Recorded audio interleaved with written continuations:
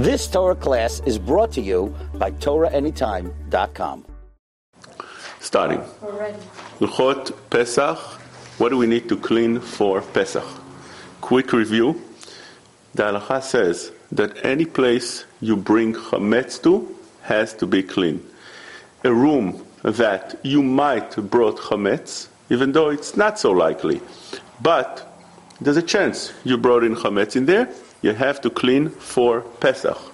Which means, if you have, let's say, a roof, you have to clean your roof for Pesach? No, because what's the likelihood you brought chametz in there? 0. You don't go to your roof. You never go up to your roof and eat on your roof, unless you have such a roof that sometimes you go and you make over there a meal. Or you take your sandwich and eat there and relax, then you'll have to clean it. You have a basement. A basement normally, by us, is a place that people sometimes go down with food. So then, you have to clean that basement. But if it's such a place, as let's say a boiler room, that you'll never walk in there with your sandwich, just you don't do such things. You don't have a storage of food in there that maybe you brought something or you needed something, or storage of other things that you might have went down there while you were eating and carrying your sandwich with you. So, the boiler room you would not need to clean. Same thing would be with a bathroom.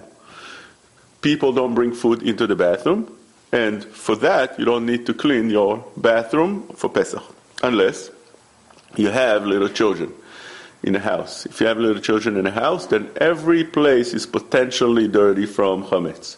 So you'll have to clean every place. Now, a quick run at places that you'll have to worry that chametz are there. When you check closets, obviously, main places that people would find chametz are, let's say, the knapsack of the kids. They take over there lunch. They put over there all kind of snacks you'll find in their chametz. At your stroller, at places like that the potential to have chametz is very high. They have to clean your pockets from chametz. You have to look in your pockets for chametz. Do you have to look for chametz in sfarim, in books? There's a Chazon Ish that says that you do. You have to clean all your books. You ever seen those people that take their books and they like flip through the pages, or they open like quickly all the pages, make sure that there's no chametz in there, or they close up their books? That's because the Chazon Ish held like that. There is a Gemara that he learned that there's no chiluk whether you have chametz more than kazait or less than kazait, you'll have to clean it. But by us, Sfaradim, we don't say such a thing. The Or LeTzion writes that we never saw our rabbis check their books for chametz. Why? Because the Rambam writes that when do you have to seek and search for chametz, it's only if it's the size of kazait.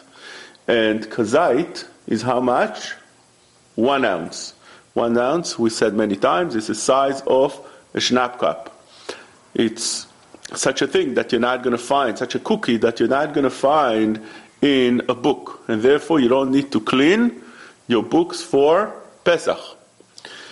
Same thing would be with pockets. Pockets could have such a cookie. But you don't need to actually go searching inside the pockets. You can just tap on it and see if there's a cookie in there. Maybe there's crumbs.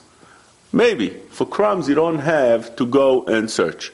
If you're planning to use that book on Pesach, let's say it's a bencher with Birkat Hamazon in it, with songs that you use throughout the year on Shabbat, let's say, so then there's very good likelihood that there is chametz in there, the crumbs are there.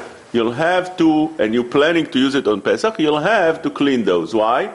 Because although normally you don't have to search for books, but something that the likelihood is very high that there's something there, you'll have to remove. And especially if you're planning to use that for Pesach. If not, such a thing, don't clean, but close it up. So you're not going to have that available for you to use. Those places that you're not planning to clean, you don't want to clean every room in a house. You're planning to close, let's say, the basement. The basement is much too big. There's no reason to check the basement. It's a mess. So you just want to close the basement and sell to a goy. That is fine. You can sell whichever parts of the house that you don't want. Close it up, sell it to a goy, you're not responsible to clean it. That's the halacha. If you go out of your house for Pesach, you can completely close the entire house, sell it to a goy, and you don't need to clean for Pesach. But you still have a requirement called Bdikat Chametz. Bdikat Chametz on Erev Pesach, on Leil Yud Daled, you have to do regardless, because there's a mitzvah like that. You say the bracha also when you do the Bdikat Chametz.